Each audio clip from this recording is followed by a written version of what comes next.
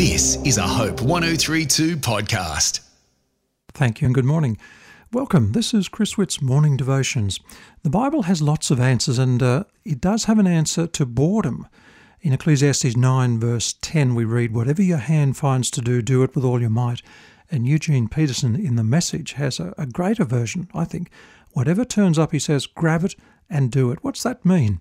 It means that there's a challenge for us to take hold of the ordinary responsibilities of life and make sure they get done. It's easy to live in this never land of, well, I'm going to do it one day. We might dream of starting a diet or getting a new job or buying a new computer or meet somebody or paint the living room or whatever it is. But we find, well, it just doesn't get done. Charles Haddon Spurgeon, the great preacher many years ago, was fond of saying, "One good deed is worth more than 1,000 brilliant theories." So it's better to do what you need to do than to waste hours dreaming about what you'd like to do. And so from the Bible, Solomon says, whatever your hand finds to do. He doesn't mean there, if your hand happens to find something to do, do it. If not, then take the day off. No. He says your hand will always find something to do. There's always work to be done. And that combats boredom. Someone's got to clear the table, take out the garbage, walk the dog, pay the bills, clean the car. Not very exciting stuff, but that's what life's all about, isn't it? A whole bunch of duties, large and small, that someone has to do. It won't be any good complaining, I don't feel like doing it. I mean, basically your feelings don't matter. Whatever your hand finds to do, the Bible says, that's the word of God. We all have work to do. We all have some responsibilities. You can't stay in bed forever. Well, you can, I guess. There's a further implication here that one of the best cures for boredom is to get involved helping others. Now, one doctor said that whenever a patient comes to him complaining of this symptom of no medical cause, he says, you've got to crawl out of yourself. And he says it means to crawl out of this cave of self-pity. One time there was on TV the special on the life of Prince Charles, and the documentary noted that Charles was devastated by the death of his great-uncle, Lord Mountbatten.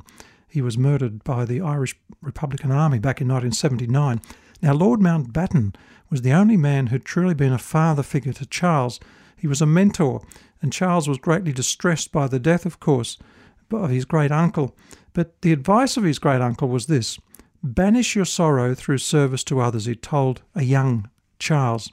And this is very wise counsel indeed. What should you do if you feel you've got a nervous breakdown coming on? Well, people say go and see a psychiatrist, but no. Someone has said lock the door of your house, go across the railroad tracks and find someone in need and do something to help that person. You've probably heard the old quote that goes back over 200 years, I expect to pass through the world but once. Any good, therefore, I can do, or any kindness that I can show to any fellow creature, let it be done now. Let me not deter it or neglect it, for I shall not pass this way again. So it's very difficult actually to be bored when you're giving yourself in help to those around you, and boredom comes when we focus on ourselves. So all that says you've got to get outside your own problem, and those problems will seem smaller, and boredom will certainly disappear. The Bible says, do this with all your might. That's Ecclesiastes 9 verse 10. So what it means is do whatever you have to do with enthusiasm, with gusto. The Puritans talked often about the importance of being earnest. Now that's an old word, earnestness, one we don't use much today. But it describes how a Christian actually should approach life. Life's too short and fragile to waste it. So the implication, I think, there is whatever you do it heartily with enthusiasm, 100% commitment.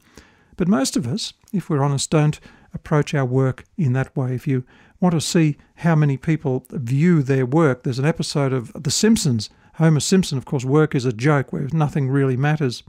How different it is from the Bible, actually, that says that all work is noble and can be done for the glory of God. So whatever you do, it can be done for God's glory. Thank you, Lord. Help us to be enthusiastic about our life, and we know that you'll help us each day. Amen. This is a Hope 1032 production. Thanks for listening. The God of the Bible is a talking God. All throughout Scripture, God is seen talking to people, first to the prophets, then most fully in Jesus, and today through his Holy Spirit. When we choose to follow Jesus, the Spirit speaks to remind us of all that Jesus established and then apply it to our lives. So how does the Spirit speak? How do we know it's God? And what happens afterwards?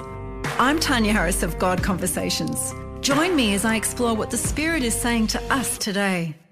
Everyday God Conversations will encourage you each week to learn from the God Conversations of Scripture, the ultimate God conversation in Jesus, and how to hear the Holy Spirit for yourself.